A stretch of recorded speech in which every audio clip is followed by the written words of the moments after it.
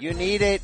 You got it. The State of Combat with Brian Campbell returns on CBS Sports. And it's back with a bang. Left, right, good night. All the box you need.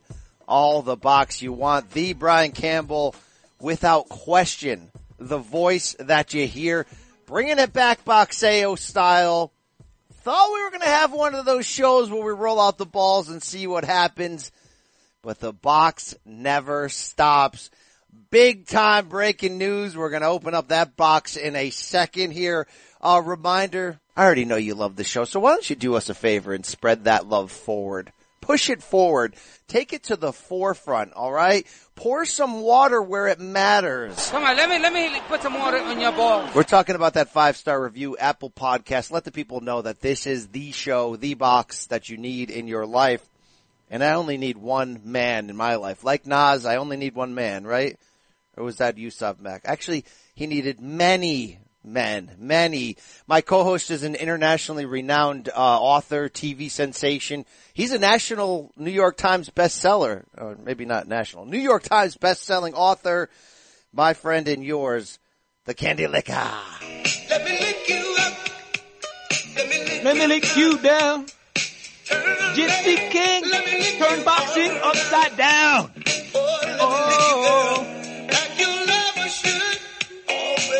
Oh, baby, Rafe Bartholomew.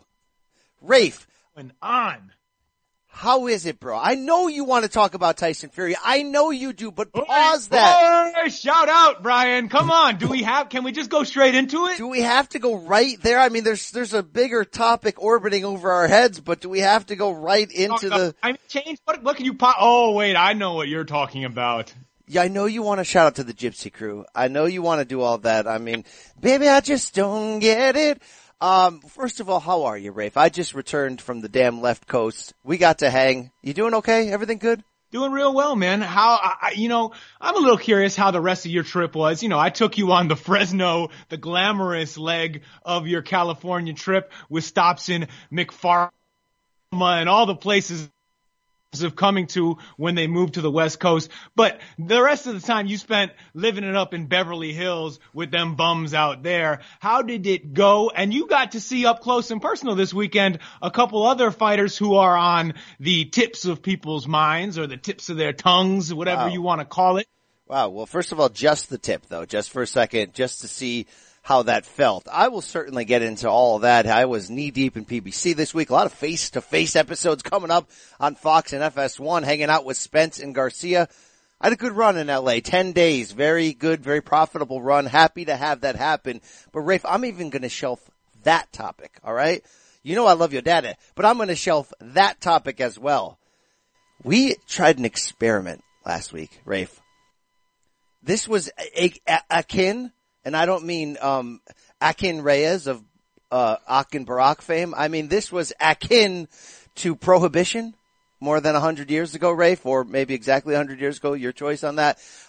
We tried to do a full-on damn show without Dwyer. We tried to take a habit, a problem in our lives, and just act like it wasn't there and go cold turkey to try to appease one or two fans on Twitter, because that's how we get down, Rafe. We're woke to our own errors, our own personal missteps, our own issues in life, and we said, look, if this is becoming a problem, let's try it without it.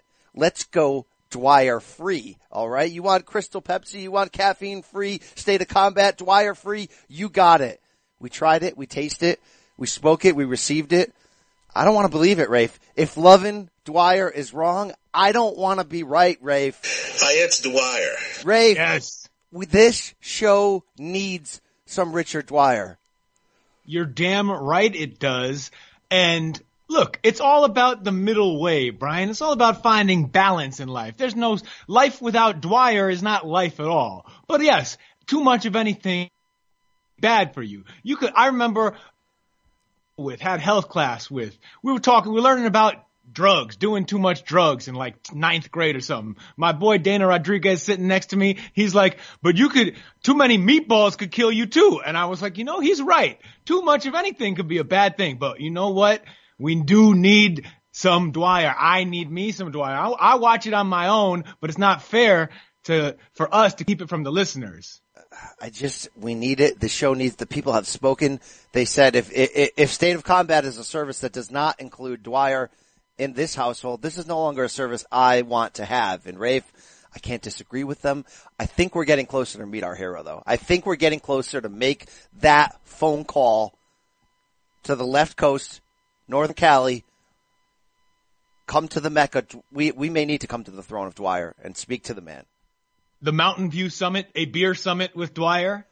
Yeah, that's the thing. If we're going to do this, we have to do it in person, Rafe. Maybe at the Hooters in Campbell, California. Is that named after you? That seems, he does seem to respect and understand when he finds a nice place to watch a fight. You know what AJ said? Everybody's got to eat, baby. Everybody's got to eat, baby. So when you find a good place, Rafe, to watch a fight, to have good service, to have good food, you want to promote that place. I was sitting there watching it at a bar, right? Let me pub the bar here. Hooters, Campbell, California. Great spot to see Canelo fights. So I'm at Hooters, and you know the rest. You know the rest. You know the rest. Shout out to the Hooters in Campbell, California. That's the rest of the story, baby. Wow. Bang, bang, bang, bang, bang, bang. We're making shooters low. Yes, bang, bang. All right, Rafe. So just so the people know, you predicted the overcorrection of the century. I don't know if we're going to go that far, but Dwyer's back. All right, buddy? Dwyer is back. Get ready. Don't be a blank. This is.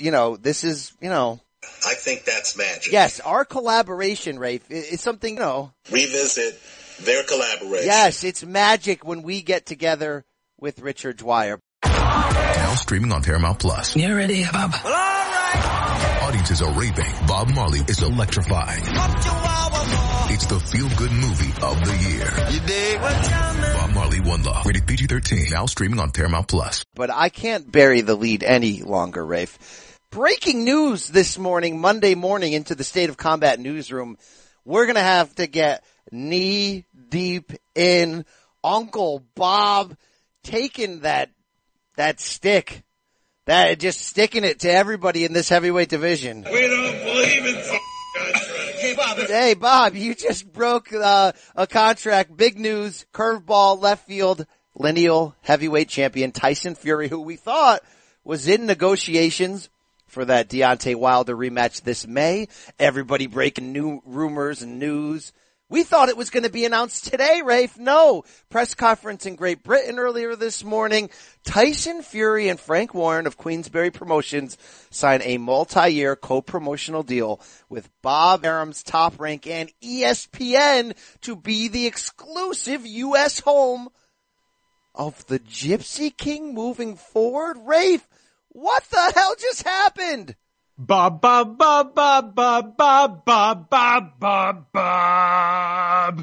Father happened. You know what? Hello, Grandpa. Hello. I enjoyed your podcast, with, the Mr. Bill Simmons. Hello. Hello, Grandpa. Hello, boxing fans. Bob Father. If that is not living up to the name, the Bob Father, I don't know. I mean, 87 years old. Shouts to Bob and Todd.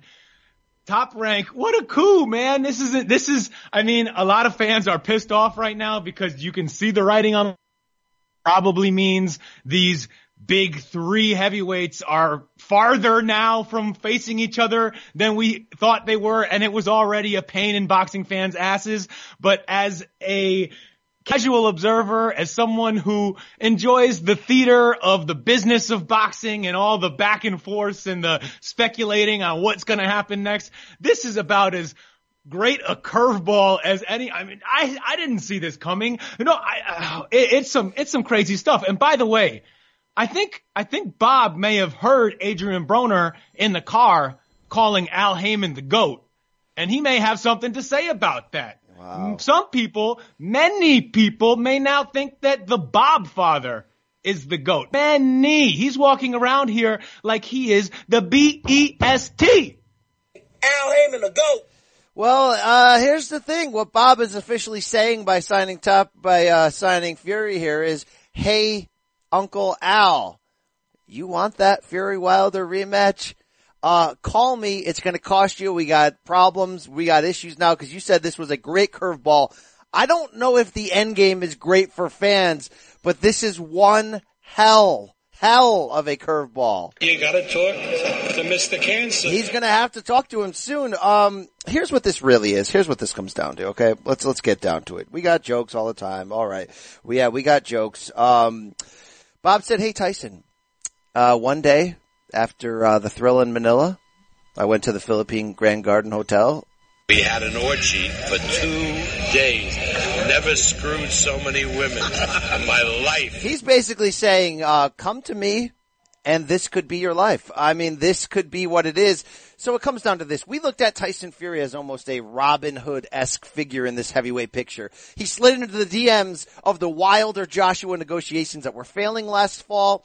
And he made this super fight out of nowhere. And I say Robin Hood because he was this returning figure who didn't have an exclusive US TV deal. So ultimately what it meant for us was he could just sign in there and potentially fight anybody. He could fight Wilder right now. He could go into DAZN, a service I have, and fight potentially Anthony Joshua.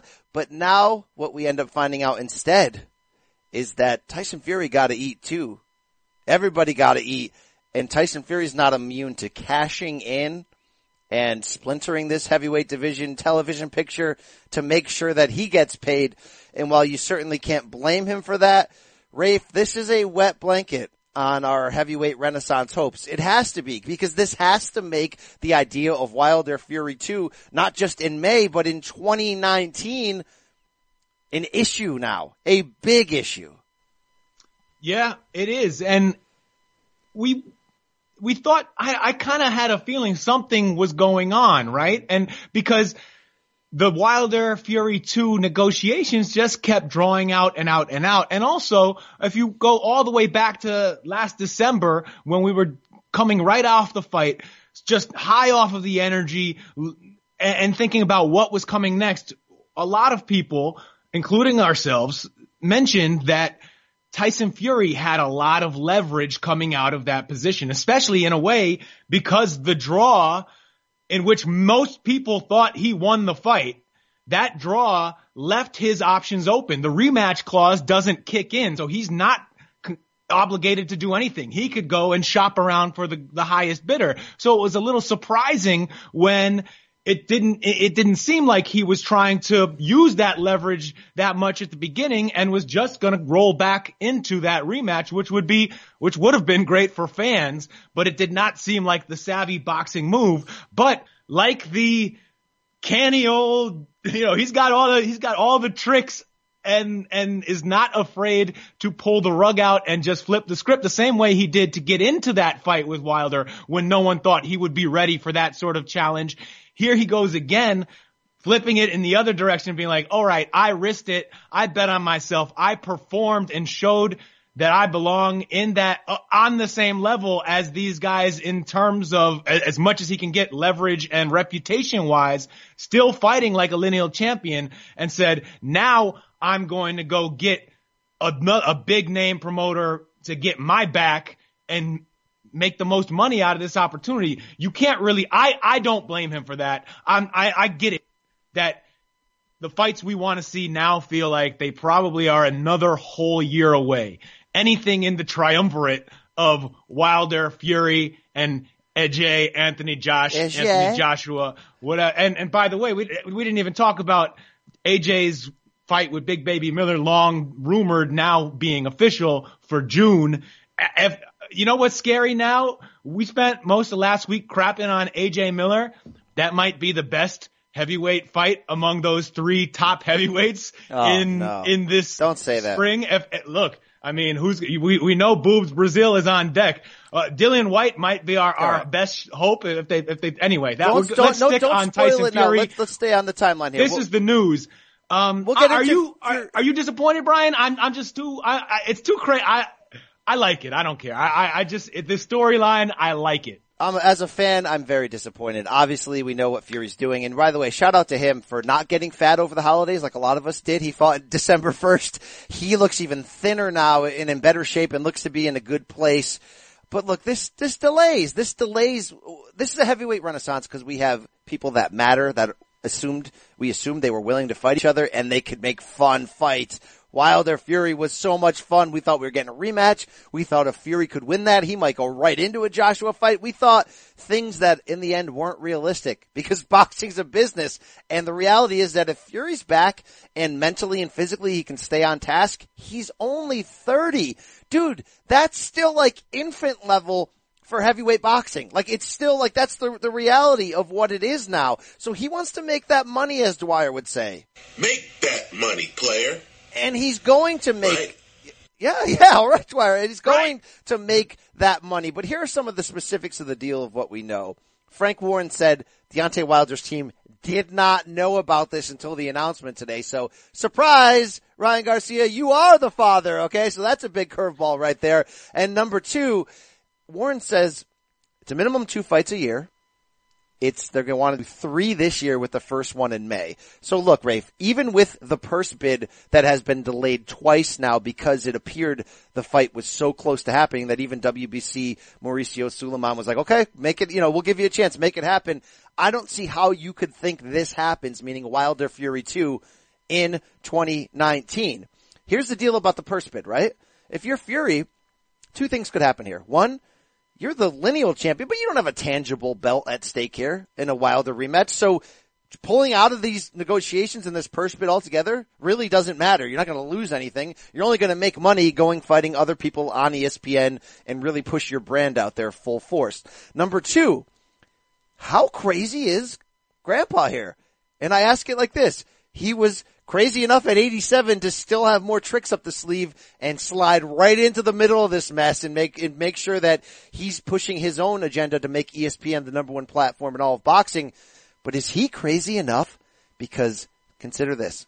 In this alphabet world of boxing, which it sucks, alphabets are always an issue. WBA is ridiculous. The purse bid scenario, though, is the great equalizer.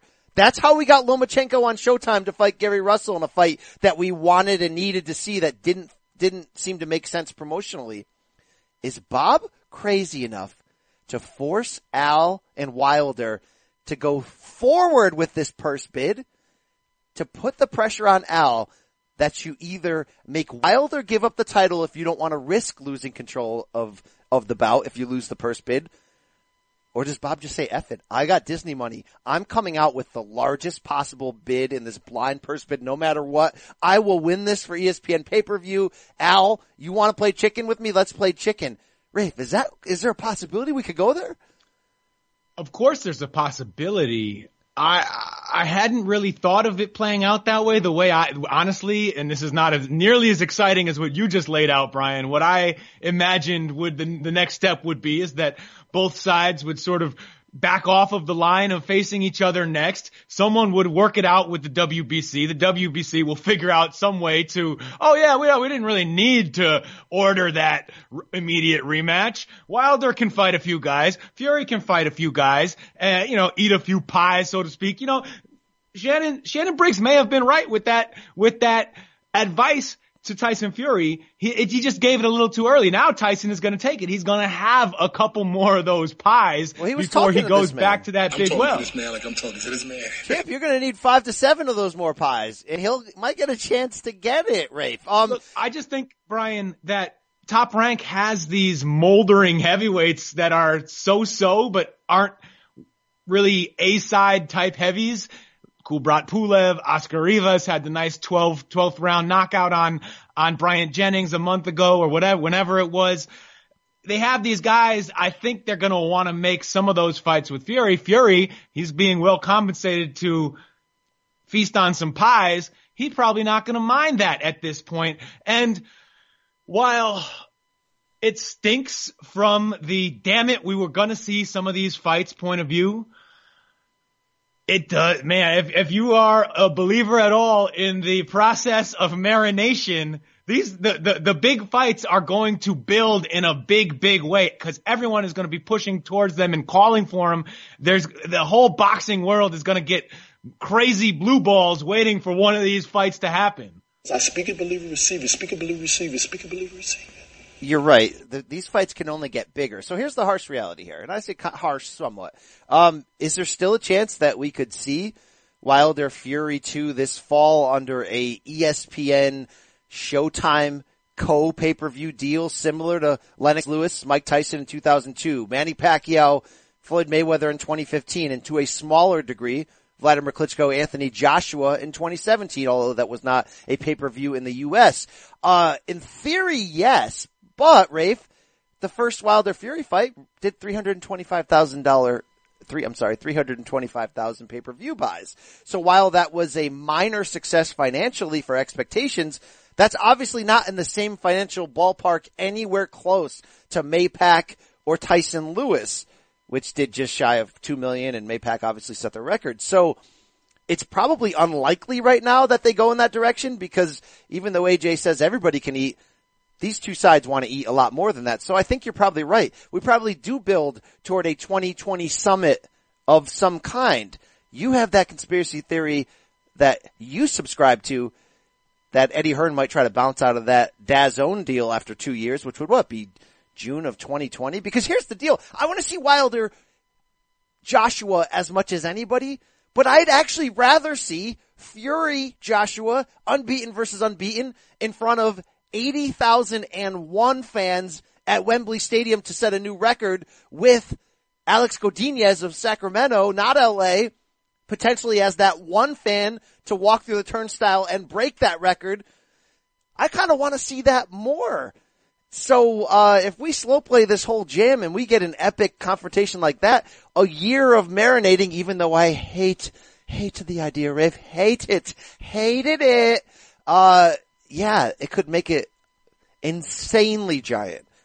But I don't want to believe that Hearn's pulling out of DAZN. I mean, not really. I don't really care. I mean, the only connection I have to DAZN these days is... And I'm a DAZN subscriber. I like me some DAZN. I cash some DAZN checks. I don't know if that scenario is going to play out, Rafe, but yeah, if you have any plans for a super fight at heavyweight this year, it's probably not going to happen. Kubrat Pulev, line one, possibly Oscar Rivas that you said, maybe an ESPN Plus pie for Tyson. Either way, he's going to move product for ESPN. Great news for them. Great news for Bob. For us, we're going to have to pump it a few times. He pumps it more than once. Yeah, I'm sorry, the rhythm method's back for you, Rafe. Rhythm is a dancer, all right? Look, as the weekend has taught us, not all fighters in the world understand the rhythm method, understand withdrawal, family planning, these kind of things. Whoa. And then I take advantage, and then when I shoot my shot, I shoot. No. For the kill. I know. No. I'm look, sorry about that. Brian, drop. All right, in the universe, in the Furyverse, right? Is this, could you consider this a jacking? Did he jack? Well, come on. So that's a bold ass call considering the family creed. I'll never pack. I won't jack. I'll be there till I can't breathe. But yeah, he jacked. Let's bring in, noted, journalist, Skip Bayless. They're just jacking it from everywhere. Yeah, he jacked, Rafe. He shout out to the Irish crew. Your boy, I can lay awake just to see you breathing. While he's laying awake, he's jacking, Rafe. Is he also kissing another fighter on the mouth while laying awake and jacking? I do stuff that people daren't do in boxing. When have you ever seen two men face to face before they fight and the other man kiss him on the lips? It's true. I mean, there's some truth in that, Rafe. Look, Fury Pulev, it doesn't suck, but is that next, or is that what we build to on ESPN this year? Probably build to, because Pulev is booked for March 23rd. Against who, Rafe? Against who? The great Bogdan Dinu, I believe. Now, I would not complain if they jack that fight all the way into the trash bin and make Pulev Fury. That's a decent fight. I think it's more likely Kubrat keeps that date, because he probably doesn't want to lose in his first. I mean, he would not be favored against Tyson Fury, and he probably does not want to catch an L in the first fight of his top ranked deal. So I'm guessing they call up Yvon Michel in Montreal and say, Yvon, get your boy Oscar Rivas, bring him down here and let him fight the Gypsy King. We'll all make Rivas is, 5'11", and he was giving up a little bit of height, but he'll get a smooch and get outboxed and lose on the cards, and we can move on from there. That's the first thing that comes to mind. Of course, there are other options out there too. I mean, shoot, we could see Surf and Safari. I don't put anything past anybody. No, I don't want to see that. I mean, come on, Rafe, come on. Don't talk like that. Are we forgetting some British options here? Now, we know that Dillian Whyte is with Eddie. I hear a lot of things that he's not happy with Eddie. What if Dillian Whyte can break free and come to Frank? I mean, that's a fun fight. Are we ever going to see your boy David Price, if he doesn't get sent to hell again, ever get this chance? I'll fight David Price any day of the week. You see, you former from Liverpool. It's personal between me and you, and I'm going to do you some serious harm, you big stiff idiot. All right, Tyson, we're live. What about Tony Bellew coming out of retirement? I know that's an Eddie Hearn fighter, but that'd be a service I would have. I guess David Hay, if he wanted to come back. I mean, are there washed Brits we can make fun fights with here, Rafe? Does it have to just be Pulev or nothing? It doesn't have to be. Pulev is there with Top Rank. That's why it comes to mind. But sure, they're playing. I mean, I would obviously Usyk is with DAZN, and he's looking to make. I mean, they're talking about Usyk Povetkin. That's looking like it could end up being the best heavyweight fight of the first half of this year. Oh yeah, Mama Finger, Papa Finger, so good. Big steak. Oh, I'd steak every day. I'd steak every day. But there are more decent heavyweights to make fights with. I mean, maybe this means Kaunatsky gets his shot at Wilder a little bit sooner. There are weird, sloppy events that could happen. There are enough fun fights to string this along somewhat respectably without totally taking a crap on the good name of boxing. So that's a fair point. For maybe a year and a half. That's Adam Konecki. He looks slow. He looks out of shape. Both are wrong. Wow, Dwyer. So look, if Wilder's 2019 is Boobs Brazil and Adam Konecki, like it's not ideal, but it's entertaining. You put those suckers on Fox. I mean, that's. Those are not 12-round fights, Brian. I mean, you're gonna get If I catch you with those, I will sing the lullaby song. You're gonna get 2 lullaby songs in that. We also might get at least a warning to, if I only had quick to Wilder, buttons. yeah. Yeah, if I never wanted it to happen. I'm predictable. I'm very predictable on that. You're getting beat by a man with things. Also, we'd probably hear this. That black guy, he hits hard. Because that is very, very true. No. Come on. That's all right. So that's that. Then who does AJ fight this year? I mean, we know that you're going to fight the damn baby. Who does he fight next? I mean, I guess Dillian Whyte. I guess probably Dillian Whyte, right, in the fall? He'll be around. Derek Chisora. Oh, we got Joseph Parker out there. Joseph Parker might show up on ESPN. Who knows? Call up Duco. No. Bang it with a roll of quarters. Come on. No, I mean, I as much as I like Dean Lonergan back in my life, you should just harden up. Like seriously, bang it full of quarters and get on with it. I don't think I need that. Yeah. All right. So wow, wild. Erdovich just signed with Matchroom. We got guys, man. We got guys. Many guys. How many of these guys have you seen though? I mean, that's really what it comes down to. Many guys. Wow. Okay. Many guys. Yeah. Many guys. All right. Look subpar against Floyd Mayweather. That's also true. You know who the only guy who could beat Floyd? There is a fighter who could beat Floyd Mayweather.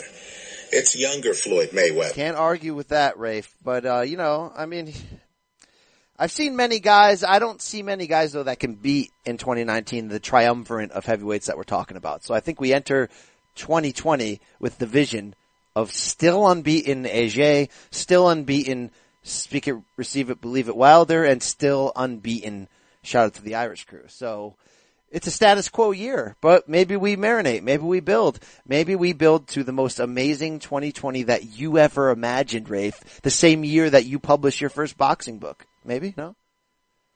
That may happen. You never say never. There's a lot of money in boxing books. Ask all the people who've written them. What about if you and Thomas Hauser align on a Layla Ali biography due to your love for women's boxing? What about that? I could see some real market potential in that. All right. Fury's not a good heavyweight. He's not even a very good heavyweight.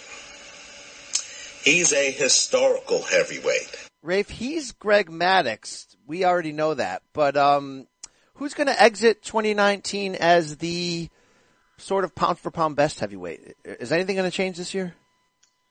Look, I think that Anthony Joshua will, until we see something to tell us otherwise, is going to remain the top-ranked heavyweight, and pretty deservedly so. I think there's a good argument for the that Tyson Fury has a chance to outbox Joshua, but still, if you look at the fighters, and this is a little bit of spin. It was a graphic that either DAZN or Matchroom made showing just like the competition that these fighters have faced. And while we believe that Deontay Wilder and Tyson Fury are really, really, really, really good heavyweights for this moment, and they are, they still have they've fought a lot of pies. They have a lot of against who's. Yeah. Fighting each other made them, plus their one other good wins, right? Wilder beat Ortiz. Fury beat Klitschko. Huge wins, but that's it. That's their entire careers. That's their entire careers summed up. You got to look right at the there. whole picture in these type of debates. Let's look at the entire man. Like all parts of the man when you're really looking at it. You want to take it all? That's a tall drink of water in Tyson Fury's case, but it can be nice to look at. AJ, he has not gotten, besides the Klitschko fight, he hasn't fought anyone who really, sets our loins on fire, but he's had much stiffer competition. He's fought former champions. He's fought former championship contenders. He's fought other Olympic guys like Povetkin, guys who are serious heavyweights, if not, if they never quite reached that top level. And he's going to have the better resume going forward until these guys face each other. And I do hope it's soon. I'm not going to hold my breath. Let me just look, the way things are shaking out, it is sad to say, would you count on Wilder and Fury having a better fight in the first half of 2019 than AJ Miller? Better fight? Looking better? More fun? More business? What are you talking about? I mean a better opponent, a fight that improves their standing as fight a tougher guy than Big Baby, basically. Well, no. I mean, I was going to say let's bring in Spence to define that. Name me a top guy he fought that's better than Chris last year. Name me a top guy any one of them could fight this year that's better than Big Baby Miller. No, probably not. No, I mean, look, I wish I had the Dwyer drop, but Kubrat Pulev is a tough ass out. That might be the toughest fight the three of them face this year. He's a tough ass out, Rafe. He's a fairly tough out. We'll see. All right. I mean, he doesn't have killing power, but he's a tough ass out. So, if you're not familiar with him. If you don't know who he is, look him up. All right. Yeah. Hey, well, that's that, Rafe. Let's put that to bed, okay? Pump it a few times. I could pump it a couple more times if we need to. All right. Man, doesn't it feel good to have Dwyer back? I just want to press like every button in a row. I just want to be like, pause, here's the Dwyer portion of the show. No, wait, that's the entire show. It's just good to, he just says things that people don't normally say. That kid think that daddy has some pot coin because daddy endorses the use of marijuana? He'll talk about daddy like that. I love your, hey, Richard, I love your daddy, but like that's. He endorses the use of marijuana. He'll talk about anything. Let's talk math. Let's talk boxing. But first, remember, the opinion you should follow should be your own. Just consider this video to be a second opinion from a complete stranger online. CBSSports.com, free site, right? The service that I have. Eater.com, free site. That's the service that I have. These are all true statements and truths. Rafe, we should get into, that's it for heavyweights. You done? I think so. Billy Joe Saunders in the same Fury news conference with Warren announced he's moving up to 168 and he's going to fight some dude I never heard of for a, super middleweight title. That movie at all? No? Yeah, it was a classic Saunders. What can I say? He's unearthed some names in the middleweight and super middleweight divisions that I've never seen before. And then after they look decent against bad versions of Billy Joe, they get to fight Demetrius Andrade. That's sort of the pattern. So I look forward to Shifat Isusu or whatever his name is. Another pie. A Serbian guy who has spent most of his career in Germany, which always is a great sign for European middleweight contenders or super middles. Good God, just kill me. Oh my God. Weight category 168. Another pie. And stuff the pies. What's the story of that belt? Because you can't get naked in front of a woman looking like that. That's true. That's true. But that's a pie for you. How did they get a WBO belt? I don't even want to research it. I mean, that press conference, it had a lot going on, but I don't know. No, the press conference had sex toys, anal beads, religion, voodoo dolls, donkey talk. I had a bit of everything. So after all that, I can't be bothered to research why that belt is free. I mean, come on. It might be one of the 14 WBA belts. Is it? It's a WBO belt. Maybe Zerto. Maybe it's he's vacating as he moves up to 175. I don't know, man. It's rough. It's rough out there. Boxing is a rough sport. Yeah. So hey, before we get into weekend review, would you be interested in pausing for some Nepali culture by any chance? I'm always open to new things. You know, I like the flute or Nepali culture.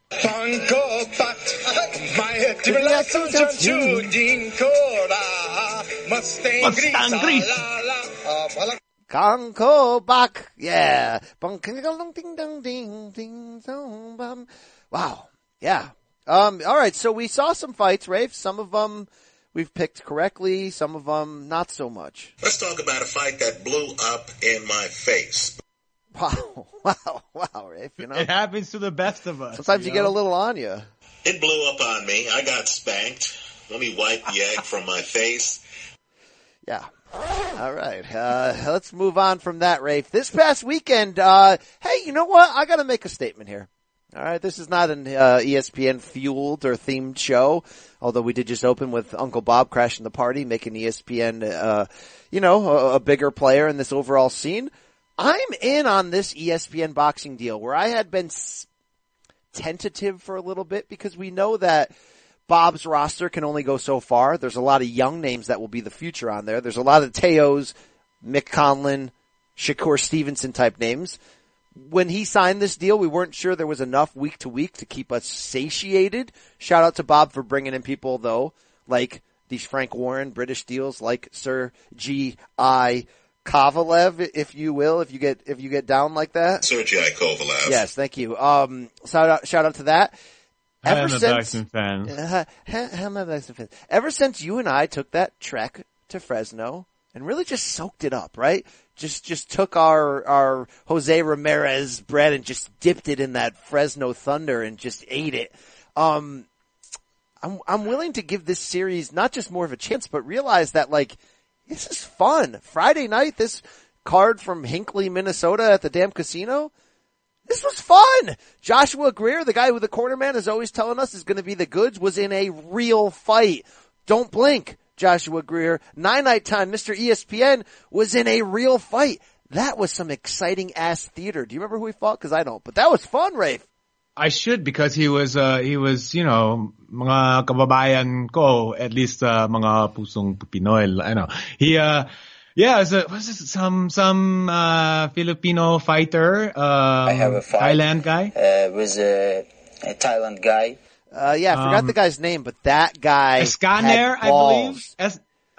Anyway, that guy, yeah, he fought it. He sort of had a third sack light thing going on where he could take a hell of a lot of punishment, kept coming forward with those big overhand rights that he was having some success with. I took, some exception to that end of the third round knockdown that Greer suffered. I thought that came clearly after the bell, that punch that put him down, but still, that wasn't a fluke. That guy was in the fight with Greer and really made him work to win and eventually get that really pretty body punch finish.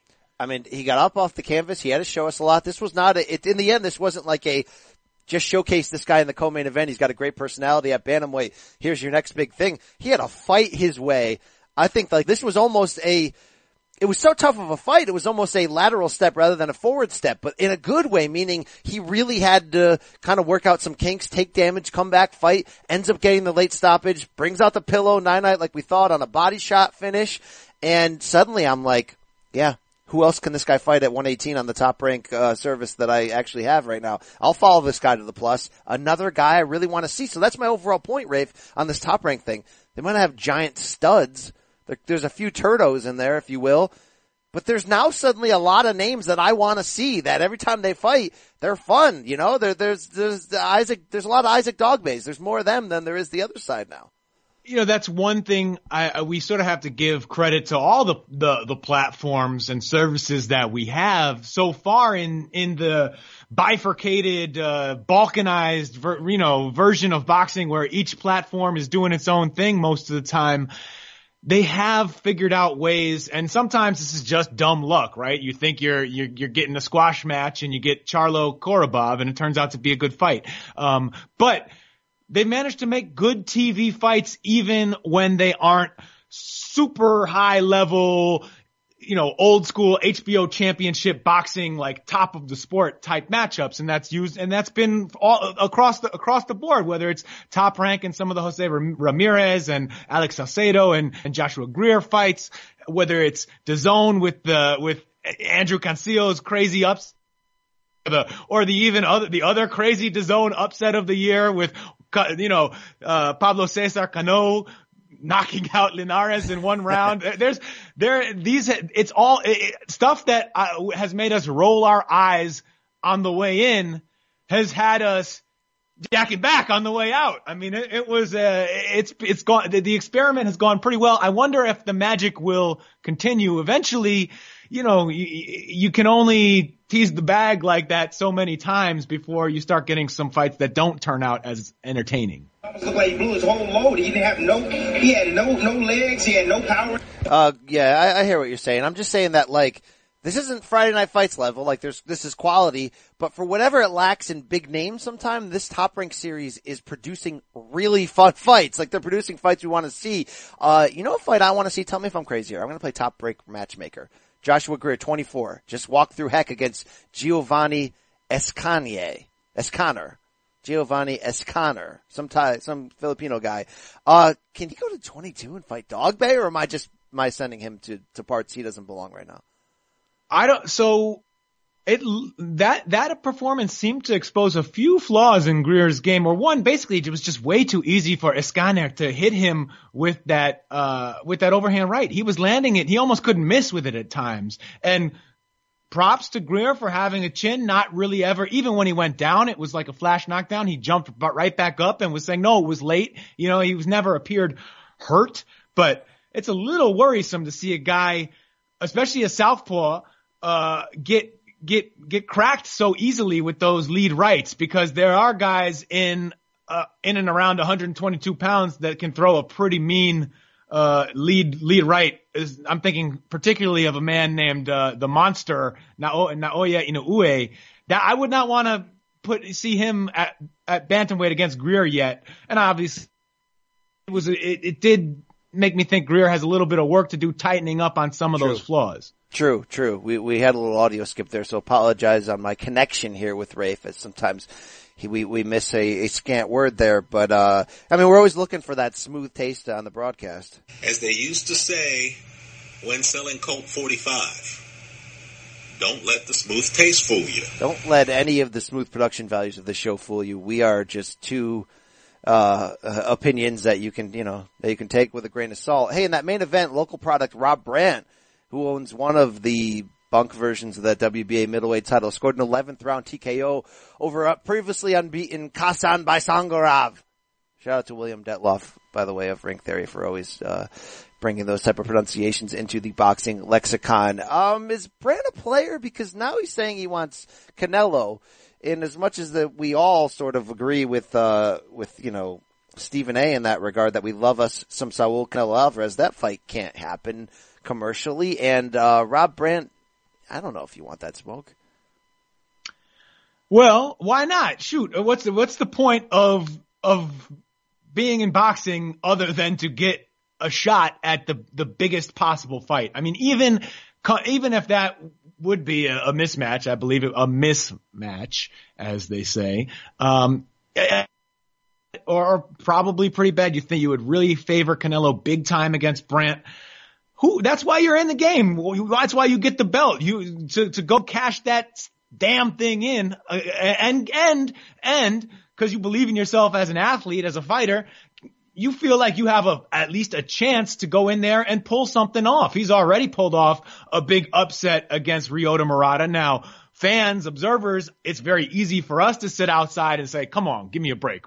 We actually going to compare Murata and Canelo here? No, we aren't. But Rob Brant, I could understand why he might. He's thinking, I can go do this again. Or if not, I might as well get paid up the ass, or, B-Hop style, to make that money, player. Wow. I thought Triple G was getting in that ass. Wow. Hey, Rob Brant seems like a good dude. Seems like an honest fighter. Had the homecoming opportunity here, upset Murata like you mentioned. Folks, that's the kind of guy you want marrying your daughter.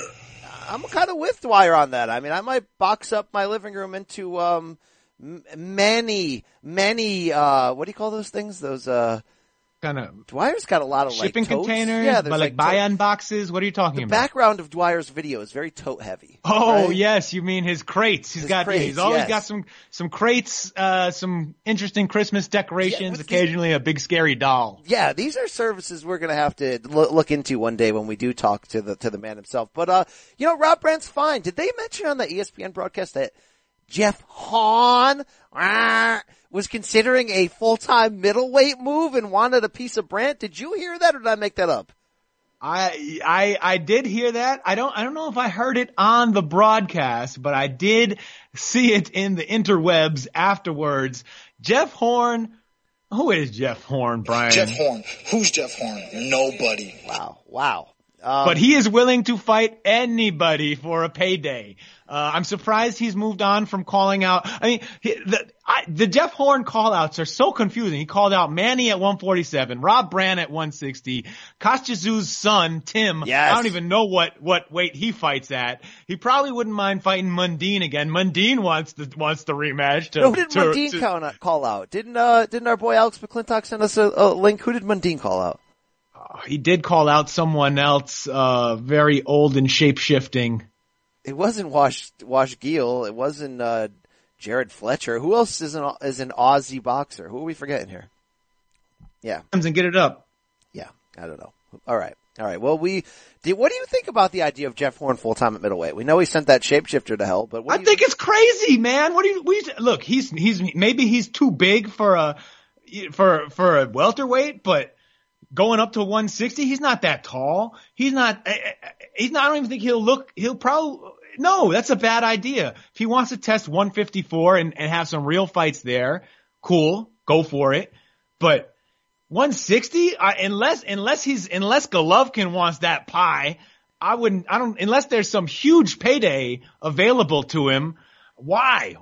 Can't you see Canelo one day sending Horn to hell on DAZN in Aussie land? That would happen. We did, by the way, get Joe Horn, Jeff's wife, opinion on a potential move to middleweight. Yeah, right, Jeffrey. No, I don't think so. But anyway, it's good to dream, Yeah, so there's that. Always good to have a supportive woman behind every man, Rafe. Yeah, I mean, Oh, it was a Volkswagen against a Ferrari, and the guy. Yeah. Do you believe in flying kangaroos, Rafe? That woman judge had it even.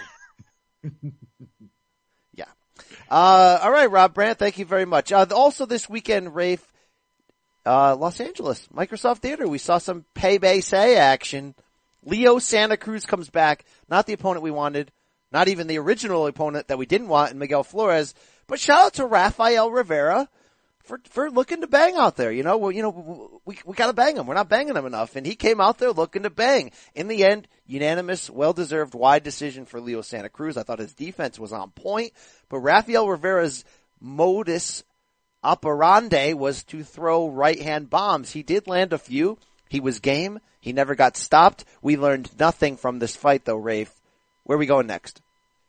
I do want to give some credit to Rafael Rivera because Dan Rafael reported the purses for the event, and poor Rafael Rivera was only reported as receiving $20,000 for that opportunity. He definitely earned that money plus some. There was some speculation he could be getting some money on the back end from Mexican television. So I hope he did. He deserves more than that. He fought spiritedly, but yeah, it's an against who night. It was a planned against who night for Leo. He got a different against who, and it was like other Leo Santa Cruz fights against guys he shouldn't be fighting. He looks better than them, and we don't learn anything. Like you said, I can't get excited over this. Now, to his credit, Leo is calling out Gary Russell. He's saying he wants Russell next. He said, Tank Davis, come up and see me. You want show? Come see me. Tell your friends, say hi. Tell your parents. But is it going to happen? Show me something. Show me. I have 3 belts. Come here, Mox. Yeah. If we get Gary Russell versus Leo on Showtime this year, all will be well. Okay, I love the idea of a Frampton trilogy. I don't love it though with Frampton fresh off the Warrington loss. I don't know. I'd like to see that built up a little better potentially. Not really sure. Obviously the point of this fight was to take Leo and throw him at the Fox viewers, and that's sort of what we got. We got the co-main event. Boy, was it extra sloppy. A lot of people thought this should have been and could have been the main event. I was one of those people coming in, but Rafe, yeah, man, this thing was it too sloppy in the wrong way? John Molina Jr., Omar Figueroa Jr., welterweights. Figueroa takes a surprisingly wide decision in the end. And it was like what we thought, but maybe the gross side of what we thought. Yeah, it happens sometimes with these guys who are extra sloppy. You think it's going to create magic, some sort of war, but instead they just Omar Figueroa is an active guy. He throws a lot of punches. Molina was winging that big right hand, but whatever. They both felt a little bit flat on the night. There was did not have those momentum swings, and it's not that crazy to imagine this because Molina has been through a lot of tough fights. Figueroa doesn't take any kind of care of himself. His fight was supposed to be at 140 pounds, and they had to make it 146 to accommodate Figueroa. Figueroa did not look in any kind of good shape. He still, to his credit, he still fights 12 rounds pretty hard, but it was just ugly. It didn't look like high class boxing, and not that we need that in every situation. I'm not one of these purists with my nose up in the air, but it just felt uninspired. Yeah. I made him extra sloppy for you. Lady, you're scaring us. Yeah, so the problem here is that Omar Figueroa Jr. he's not washed, but at 29, he's still got an unbeaten record, and he doesn't have performances that sort of support an unbeaten record. And even though he outlanded ultimately John Molina on this night, 241 to 159, according to CompuBox, I thought Molina landed the harder shots. I'm not sure I was ready to score it for Molina. I saw that another there was Rafael Rivera on Saturday. There was Rafael Bartholomew. Also, Dan Rafael scored it for Molina. I think maybe at best Molina deserves a draw or a 15-13 loss, but he was certainly in this fight. So those wide scores were tough to see. But what's tough to see in a weird way, Rafe, is that if you look at Omar Figueroa without knowing better, 29, exciting style, 28, 0-1.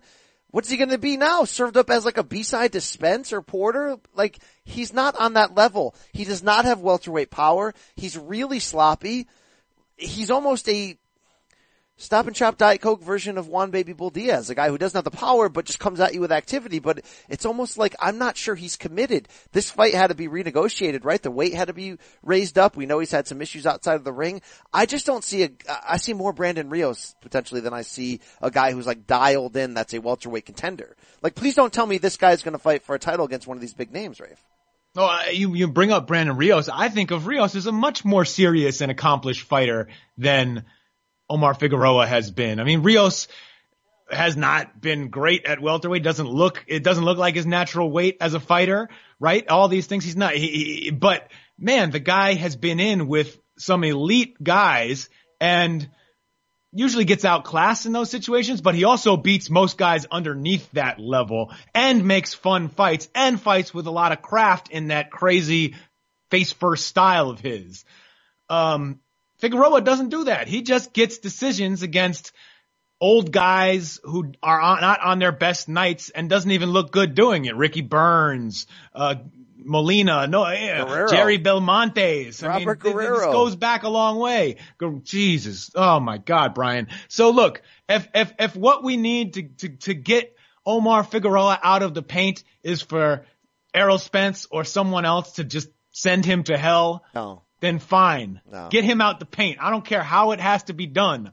I want this ride to end. Box him out? Not in our house? We don't get him out. I mean, hang an L on him. Give him a shot. Let someone eat up that O, because he doesn't really deserve it that much, and he hasn't fought people to be on this level. And he doesn't even seem to take the sport all that seriously. It's hard to really get behind this guy as a fan or as an observer of the sport.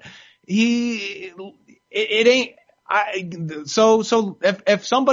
you built him up and he's got an O that's of value to somebody you need, shoot. Danny Garcia needs a win. If he wants another one, you better not let Keith Thurman get another pie for his comeback year on this. But I don't get it.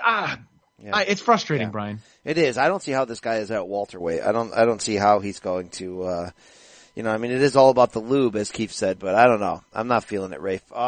Hey, your boy, 7'3", junior middleweight Sebastian Fundora. By the way, I saw, Sebastian Lukowicz, shout out to the, manager, promoter, all around boxing good guy, plenty of chains around his neck. Talk about Samson Lukowicz. Yeah, what did I say? Sebastian? Oh, Samson Lukowicz. And I went right up. Where did I see this guy? Where was I lately?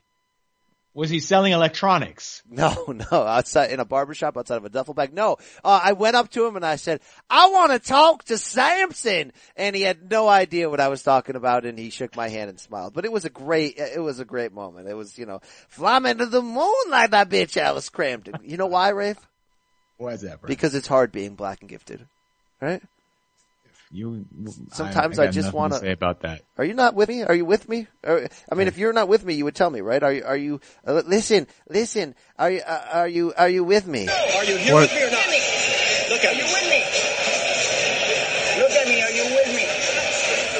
All right. Yeah. Let me pour some water on your ball. Hey, Sebastian Fundora. Fundora. Although I think Lennox Lewis called him fondue a few times on the air. A knockout on an undercard. He's not for real though, right? It's very hard to imagine that anyone built like that could be for real at the higher levels of the sport. But so far, he puts the fun in Fundora, Brian. This guy, what I like about him is he doesn't really come into the ring looking to use all that height and length. He walks down opponents and bends over and throws hooks and is active and kind of swarms them and gets them out of there. Now, it's very hard to not envision him someday running, having a step up in class and just getting brutally folded by a body punch from a higher level opponent who basically will punch a hole straight through that very, very slim torso. But hey, he's winning fights. He may earn that opportunity, whether or not it ends up being the best thing for his internal organs. We want to set up his appointment in hell. Can we bring back James Kirkland? Do this at 154? It took a piece. I mean, it took a piece of his soul. He took his nuts, now you gotta take his whole. Yeah, take his whole soul. Take his whole soul. Take his whole soul away, Rafe. Take it. Hey, I'm here for Sebastian Fundora. I'm here for any freak, any sort of, you know what I'm talking about. All right. Hey, speaking of Fox, speaking of boxing, Spence Garcia, Saturday, did a live press conference for their pay-per-view fight March 16th on Big Fox in the afternoon. Rafe, we're not here to pump the bag of Big Fox, although I do cash a few checks from them from now and then. But from the idea of taking fights and putting them on the mainstream, I mean, did this feel big? Are you down with this idea? Live on Fox Saturday afternoon, a press conference on TV? There's something unprecedented about that in this era, at least, right? Yeah, that's great. And you know what I really liked? Just the commercial they made for the fight was really slick. It looked good. It had narratives in it. It had good highlights. It looked a lot better than some of the hokey commercials we've seen for recent really big fights. I mean, if you think of some of the ones that Golden Boy and HBO put together for Canelo fights with him and Canelo and Chavez running toward a wall, which was just so hammy and bad. All the graphics looked fake, and the newsboy hats with Triple G. There's been some weird concepts that didn't quite translate. This was just classic, and I don't know. It looked the presentation of that and this whole press conference was slick, and it was out there for a wide audience. I don't know. I don't really care if it got a huge rating. It probably didn't. I mean, Saturday afternoons, press conferences are not normally, must-see entertainment. But who cares? Whoever saw it, that's good for the fight, good for the sport.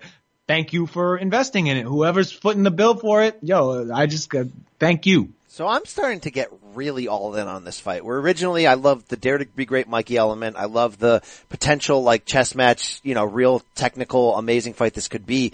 Now I'm crossing over, Rafe. I'm feeling old school vibes in this fight. It's unbeaten versus unbeaten. There's a guy sort of wanting to do a Shane Mosley type move, and Garcia move up 2 weight classes, go against the best guy. There's sort of, I don't know, I feel like throwback vibes. Like these guys aren't going to come in there and potentially just jab from the outside. Like they're going to go for it. So the fact that you got 2 top 5 pound for pound guys, okay, maybe some people think that, one or both of them are ranked 6th, 7th, and 8th. The point is, you got 2 unbeaten guys right in their absolute prime. I think you can bill this as the winner has a chance to call himself the pound for pound king. Now, is that true? It's it's the eye of the beholder. You got Loma and you got Terrence Crawford at the top. It's going to be hard to bump those guys. But obviously, if Mikey Garcia comes out and beats Spence, he's in that conversation. And Spence is going to make a big leap if he wins this. I'm just telling you that the experience I had on Saturday, which was filming the upcoming PBC face-to-face, debate interview show that you'll be seeing in the next few weeks. We did that in the morning before this press conference.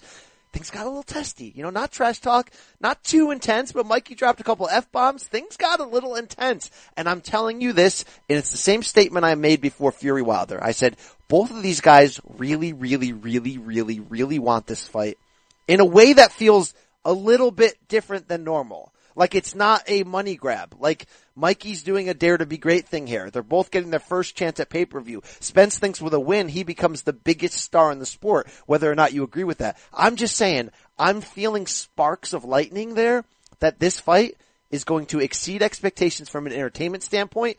And this is what we want. We want Leonard Hearns 1 type fights where the 2 best are like, he thinks he's the best. I want to be known as the best. I'm fighting you no matter what. I'm not building this for 3 years on pay-per-view. We're doing this right now, Rafe. I'm getting those feels. Tell me if I'm a fox shell or not. Tell me right now. Tell me to my face, Rafe. This may blow up in your face, Brian, because that happens sometimes. But no, I've been with you since the beginning on this. I like this fight. I think it is very risky for Mikey Garcia. I don't think I don't think I'm gonna pick him in this fight. But why would any of us not want to see 2 of the very best fighters in the sport go at it? Why, even if there's a size discrepancy, even if one guy is coming up, even if the fight we all think that really is going to make the careers of Errol Spence and Terrence Crawford is when they fight each other. So maybe it's not number 1, the fight we want, but it is not far behind that. And if you look at what's happening at heavyweight, what's happening in some of the other divisions in the sport, shoot, why would we not be excited about 2 of the very best boxers walking the earth right now, still in their primes, testing each other like that? It is something. And Mikey, I think his size disadvantage will catch up to him because Errol Spence is so strong at 147. But it's not like Mikey can't handle himself in a ring. Not like he hasn't outboxed everyone he's ever seen inside a ring. So he has the skill to make this into an interesting fight. Something like that will really show us some things about Errol Spence that we haven't seen before. I'm pumped for this, dude. And I want to ask you saw them up close. You were close enough to touch it, to taste it, to smell it. Yeah. How serious is the size fit? Did you see anything that made you feel like Mikey maybe he was filling out well at 147, that he wasn't going to be sort of dwarfed in the ring by Errol Spence? Yeah, the size did not seem to be a factor when I saw the two of them standing next to me, staying next to each other. Obviously, Spence is bigger, is taller, but it's pretty close. And dude, Mikey really wants this. He is so dialed in and intense. He showed up in black pants, black shirt, and this long black trench coat. All he needed was the cowboy hat. He looked like Doc Holliday. Like, he's ready. One thing, well, hold on. You said there's a size difference. One part of him, he may have the size advantage. Gotta give Mikey the Ball Sack of the Year award. I mean, seriously, you gotta give him that. But one thing he harped on in my interview with him on the show, in our talk was, our talk off camera was, look, I didn't really, he says he didn't enjoy the first half of his career, the top rank run. The winning just came easy. It didn't feel special. It felt expected. And he says he didn't ultimately try his best. That's why you saw these boring performances. Think like the Rocky Juan Carlos Burgos, Roman Martinez, boring, no chances taken, and then he delivers the boom late, and you're like, if he only delivered that boom in round 3, this guy could be a star and could be fighting Pacquiao right now, right? Because that's what Bob had originally planned. Now he's saying he loves the sport for the first time, Rafe. It's not about money, and he says no one's ever gotten the best out of him in the ring. And he looks at Spence as the only guy right now possible that could pull that out of him. So what I'm saying is he has like 1980s level hunger right now to just find somebody that can make him be the best he can be. And he said, I'll do whatever it takes to win. And I know it's fight talk. We've all been seduced. Never forget 24/7 when for an hour, 1 hour after episode 1, I was convinced Ricky Hatton was going to upset Floyd. For 1 hour, I was like, oh my God, this is really going to happen. Then I sort of woke up and poured some water on my balls. And by the way, what is Ricky Hatton doing on social media with these? No. Can you fill me in? Was that a joke? Or was that like a leak? Because if that was a leak. I don't know. I mean, Ricky Hatton has a long history of having, videos of him. Bring out the gimp, man. Woo! Videos of him doing White Lightning leaked. We've seen him before on 24/7 show is Arsalat. I don't want anything to do with that. Anyway, Rafe, Fox is filming a 4-part series, 24/7 style, called Fight Camp. 4 episodes that will air on Fox. I did a sit down. I will be part of that service. So get ready. Enjoy this fight. We're going to see it. Hopefully we'll love it. And one more shout out to Fox here. Very Fox heavy show right now. They teamed up Marco Antonio Barrera and Eric Morales on their Fox Deportes coverage. And they're on the same broadcast, and it's fantastic. And in L.A., on Pico, side of the Fox studios, they got this giant billboard, Barrera and Morales in tuxes, and it says this time, they're fighting with their words. I'm popping for this, Rafe. I'm popping big time for this, Rafe. Do I love it? Of course I love it. I mean, I know you love it. I know you effing love it. Do you love it? I know you love it. Can I find my soundboard? No, never, Rafe. This is awful. All right. Yeah. That's it, Rafe. I don't have the drop. I thought I had the drop. I don't have the drop. But I love it. I love this crap. Moving forward. Let's get into some latest news, rapid fire style. We made a couple cracks. We're not going to really joke on what's really going on with Ryan Garcia. I don't know, Rafe. In some ways, I don't really want to know. We make jokes that he's impregnating half of California. I don't want to get into that. What I do want to get into is Floyd Mayweather kind of calling Rye Guy out and saying, you want to fight Tank Davis? He gonna F you up is basically what he said. And it went on from there. Floyd saying, man, Ryan Garcia actually, you know what I'm gonna do? Ryan Garcia says he wants to fight Tank. Well, I'm putting the money up right now. If Ryan Garcia can beat Raleigh, who's Raleigh, Rafe? I believe it's Rolando Romero, who appears frequently in the Mayweather Boxing Club videos that Jeff Mayweather hosts. All right, he says if Rye Guy can beat Raleigh, I'll give him $200,000 cash. He gonna fight one of my other fighters who have less fights than he has. He gonna fight Raleigh. Accept the bout with Raleigh, I'll give him $200K if he beat Raleigh. Now, once he loses to Raleigh, I don't ever want to hear him say Tank's name again.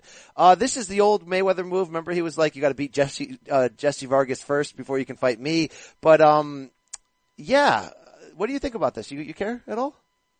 It's fun. I don't think any of it's realistic. I don't think it's going to happen. I think it's just it's guys with big social media presences and big egos sort of using each other to get their names out there more, right? And if it even became realistic, look, Ryan Garcia is not even that close to challenge. We wouldn't even call him a contender at lightweight right now. He's a rising prospect, right? He's not that close to fighting for an eliminator or a title yet. So getting Tank Davis across the different platforms, and with Davis moving up to 135, we do assume will happen pretty soon. But still, it just ain't. This is just hype, and that's fine. It's good hype. These guys make fun. Floyd is kind of good with that kind of talking, and Ryan Garcia is hilarious because everything he does, you just kind of have to laugh at. Floyd telling TMZ this stuff. So, yeah, but it's gotta be real then. Shoot. TMZ got this? Damn. Right, we gotta roll through. We mentioned Usyk Povetkin, Eddie Hearn wanting to make that fight maybe May 18th in Chicago. Rafe, yes. Amazing. I mean, this is not a pie. Talk about a tough ass heavyweight debut for Usyk. Exactly the type of guy we want to see him against. Sign me up. I'll be in DAZN that night. Oh yeah. Yeah, that is if Usyk comes out and does the business, puts a number on Alexander Povetkin, that's a serious statement at heavyweight. That is not, oh yeah, we're going to start off with the 20 guys that Jarrell Miller has spent his entire career facing. We're not going to start off with Gerald Washington or Chris Areola or Washed Adamek. No, we're going straight into a real fight. These Ukrainians, those gold medalist guys, they do not play around. They want the glory and they go for it. I am more man. I have bigger huevos. Yeah, I am very feel double kebab. Wow, Rafe. Like double kebab. Yes, wow. Fired up for that. Hey, we will see, you mentioned, I forgot the date, June what? Big Baby will get the Anthony Joshua. Will be June 1st. June 1st. It'll Madison be Square Garden. AJ US debut at MSG. Look, you do it at MSG, I suddenly don't hate it. It's a great DAZN fight. It's an interesting test. 10 seconds or less. Big Baby have a chance at this? I mean, I'm interested in the kickboxer aspect of it because the guy might have one of those crazy kickboxer chins. And if that's true and he can survive getting punched in the face a lot by Anthony Joshua, he got a chance to pull something off. Yep, it will not be at Wembley, the birthplace of AJ. It will be at MSJ. That's what I'm talking about. Our backyard, Rafe. Our collective backyard. Madison Square Joshua. Exactly. Our collective backyard, Rafe. I would be all friggin' in on that. Give him the raw dog, Floyd. Thank you. All right, it's weekend preview time, Rafe, and you know that means it's do you care time. All right? Do you? I don't know, man. I haven't peeked too far ahead in the schedule. I'm worried though. All right. Friday night, Telemundo from Kissimmee, Florida. Yomar Alamo versus Manuel Mendez, welterweights. Get out of here. All right. No, you definitely don't care about those. Yeah, you don't care about that either. Wow, this is getting bad. Saturday night. Let me ask you this, okay? Minneapolis, FS1. Vacant WBC super middleweight title. Anthony Durrell versus Mr. Robot, Avni Yildirim. 12 rounds. Do you care? I care a little. I not be a fan of Avni Yildirim after his manager's outburst in the lead up to the Chris Eubank fight, even though Yildirim got sent to hell quick by that uppercut. That was quite a lead up. He's a hot-blooded, powerful man who, if you get on his wrong side, I will F your wife! I met that dude in person. So, here's the full disclosure. Last Tuesday in LA, we filmed the Durrell Yildirim PBC face-to-face. It was turned around in record time. It debuted last night on FS1. Hey, check it out on the Fox Sports Go app. Somebody will probably post it to YouTube. Very funny episode. I'll say this about Yildirim. I don't know of his chances in this fight. I mean, he only beat 45-year-old Glenn Johnson. He doesn't have a ton of great wins, but he's a funny dude behind the scenes. His manager is just as crazy as you'd expect in person, and the guy does come to bang. He's got a new trainer, and one of those dudes from Kronk was one of the seconds for Lennox Lewis. No, it's Shadow is his nickname. Oh, okay.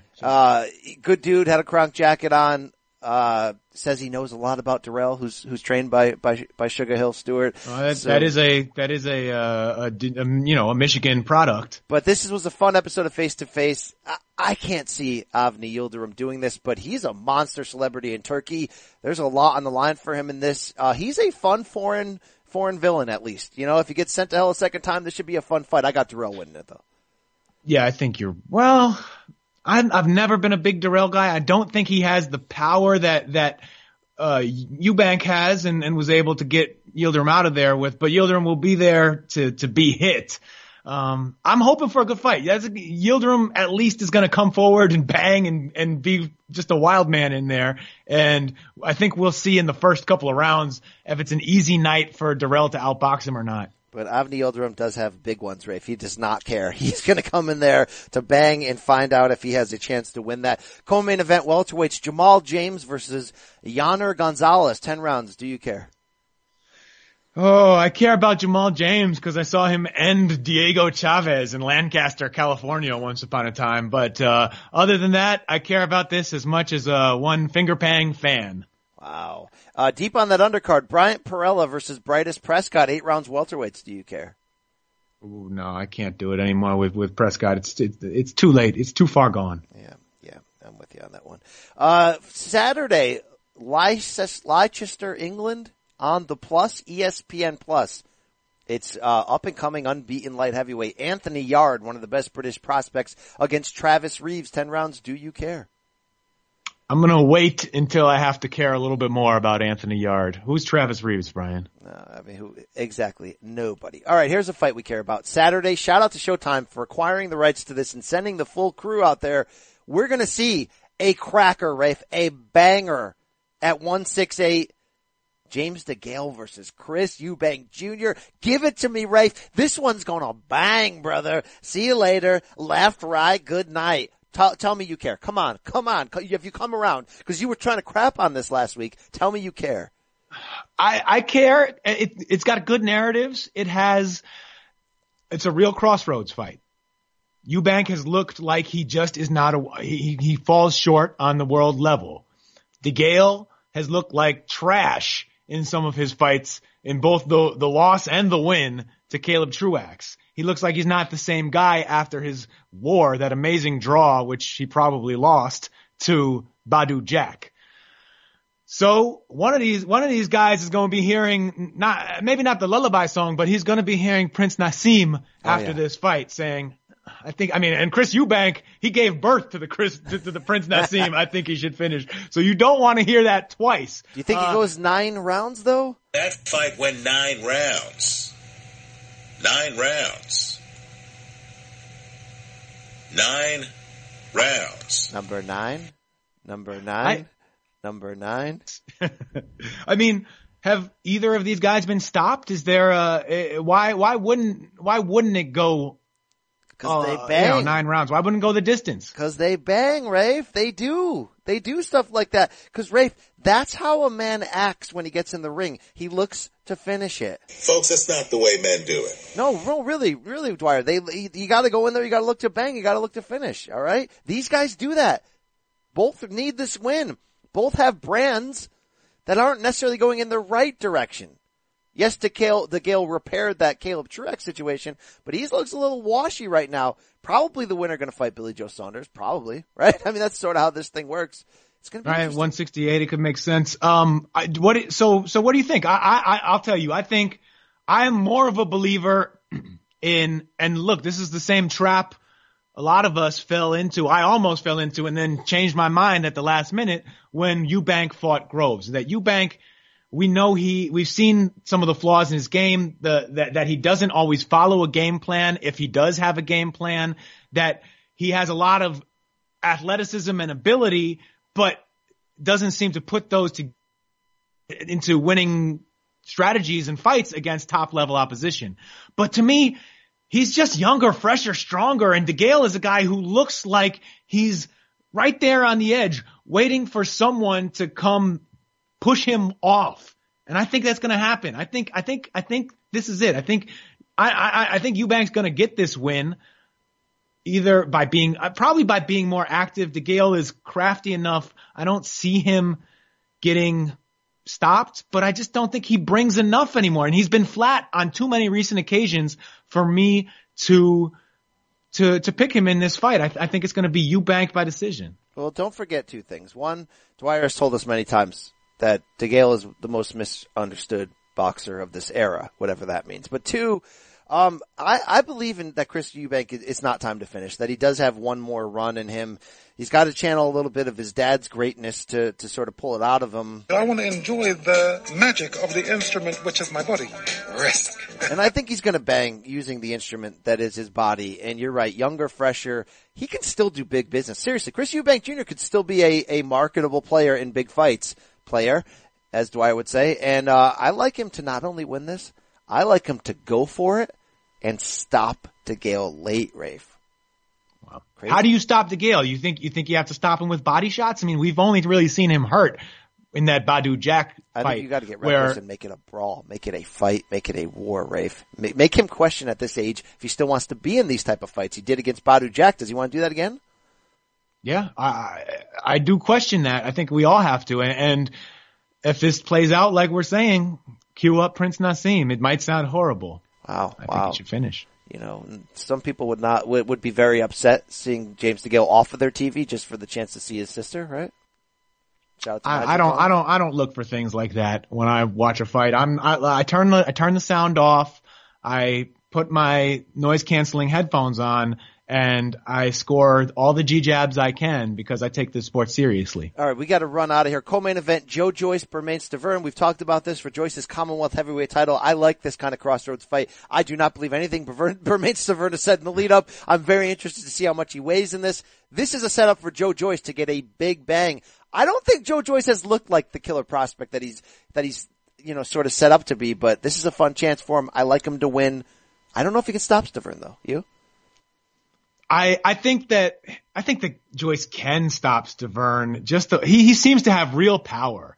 That is the one thing that, those hands are heavy because he's not even throwing punches that Joyce doesn't even look like he has leverage on his punches, but he's just kind of wailing, sort of slowly moving his arms toward his opponents, and then they get hit, and it's like they got shot or something. You mean like Alvarado in that sparring video ahead of the third Rio fight? yeah, sort of like that. He just giant slabs of meat pounding you all day, and the guy for 6'6", a lot of weight, he fights very active. He's on top of guys, and I don't think Stiverne is someone who likes to pick his shots, who likes to sort of sit there and watch a guy and then unload a big lead to score that way. I don't think he wants the Joe Joyce the way he's going to be in that ass, so to speak, in this fight. Stiverne has looked at a lot of guys. There's a chance Stiverne catches him clean, right? Stiverne could just go pop. You don't belong here, son. But I don't think it's gonna. I don't think this is that moment of reckoning for Joe Joyce quite yet. You're right. Stiverne has stopped and looked at many guys. I've looked at a lot of guys. And not thrown punches back in return. So that'll be interesting. Lee Selby, Omar Douglas as well, lightweights, 12 rounds. Still time for Selby. He was a player, of course, at 126. Now he's up at 35 though. Maybe this is a one-off there. You think this guy should settle at 130 though, right? In the theory? Well, we'll have to see. There were always stories about the trouble he had making featherweight. That was part of the narrative of his loss. It's not an excuse or whatever, but his loss to Josh Warrington. By the way, losing to Josh Warrington all of a sudden doesn't seem like something to be that ashamed of, as we saw Warrington get a really great win over Carl Frampton late last year. So yeah, let's see how Selby looks at lightweight. He never looked great at featherweight. So maybe he'll have a little more power on his shots if he doesn't have to suck down too much to make weight. He had that one good win, at featherweight on early ESPN PBC. Forgot who he beat. He looked good, kept the guy at bay. Yeah. That's a great memory there. Hey, do you care about Saturday night from Tijuana in DAZN? Extra sloppy alert. Oh yes, I know what's coming, baby. Brandon Bam Bam Rios is going to bang against the veteran Humberto Soto. Junior middleweights, Rafe, open weight basically. This is going to be sloppy. It's going to be sloppy. This is exactly, I'm glad that if Brandon Rios, as he continues his career for as long as it lasts from here on out, I'm glad that this is how they are doing it. They're making these fun, winnable fights for him where he's not so far getting asked to fight someone way above his level and get basically sacrificed as a name. They're making really fun TV platform streaming fights. Soto is still crafty. I've seen him. We see him pop up every other year, even though he's like 60 years old. Always gives a hell of a fight to whoever he's against. Seemed like he deserved a win against that guy Orozco a couple of years ago when Orozco blew weight at StubHub. I think that was on the undercard to Matisse and Postal. But anyway, so Soto can still bang. He's still crafty. It's going to be fun to watch these guys just go to town on each other. And I think Rios is going to has enough to pull this one out as well. If Rios fights on his terms, he wins usually. You got to be able to make him flip cheeseburgers, so to speak. Do something he's not used to, he doesn't like to do. And Soto doesn't have the legs, the reflexes, the sharpness that he had back in the day to make Rios do that. I think Rios gets to him. Soto's 38, but since he's only 38. Yeah, and since his stoppage loss, like 200 times. Since his stoppage loss to Matisse in 2012, he's actually 10-1, Rafe, which is insane. Only lost to Orozco in 2015, as you mentioned. Took that fun decision from John Molina Jr. in 2014 on, I think it was the second Floyd Maidana undercard. Beat Juan Carlos Abreu during that run. Bunch of bums after that. Very interesting, Rafe. He's got 68 wins, 9 defeats. This one's gonna bang. Rio should win, but it's gonna get extra sloppy in there. So, I have no guarantee that he actually will. I'm trying to think of that fight Lee Selby actually looked good in when he was a player at 126. He's 32 now. Do you remember who it was? I got his box rec up. I just have bad internet connection. It's taken me a long time. Player. You're like, yeah, with that. He's the Welsh Mayweather. He always looks good. The only person who can beat Wash Montiel pushed him to the limit in 2015, but he got a nice unanimous decision. You're saying he looked good in a fight against Wash Montiel and we should be impressed? No, he is coming off the split decision loss to Josh Warrington last May. So that was at featherweight. So now it looks like Selby moving up 2 weight classes. Probably going to settle at 130. Nobody cares anymore that's on this broadcast. All right, Rafe, to close here, 1 minute. I just want to tell you that I am getting fired the heck up. The more I read, the more I prepare myself, the more I get just fired up. Damn, there's a lot of boxing on Saturday that I'm not even bringing up to you, Rafe. A lot.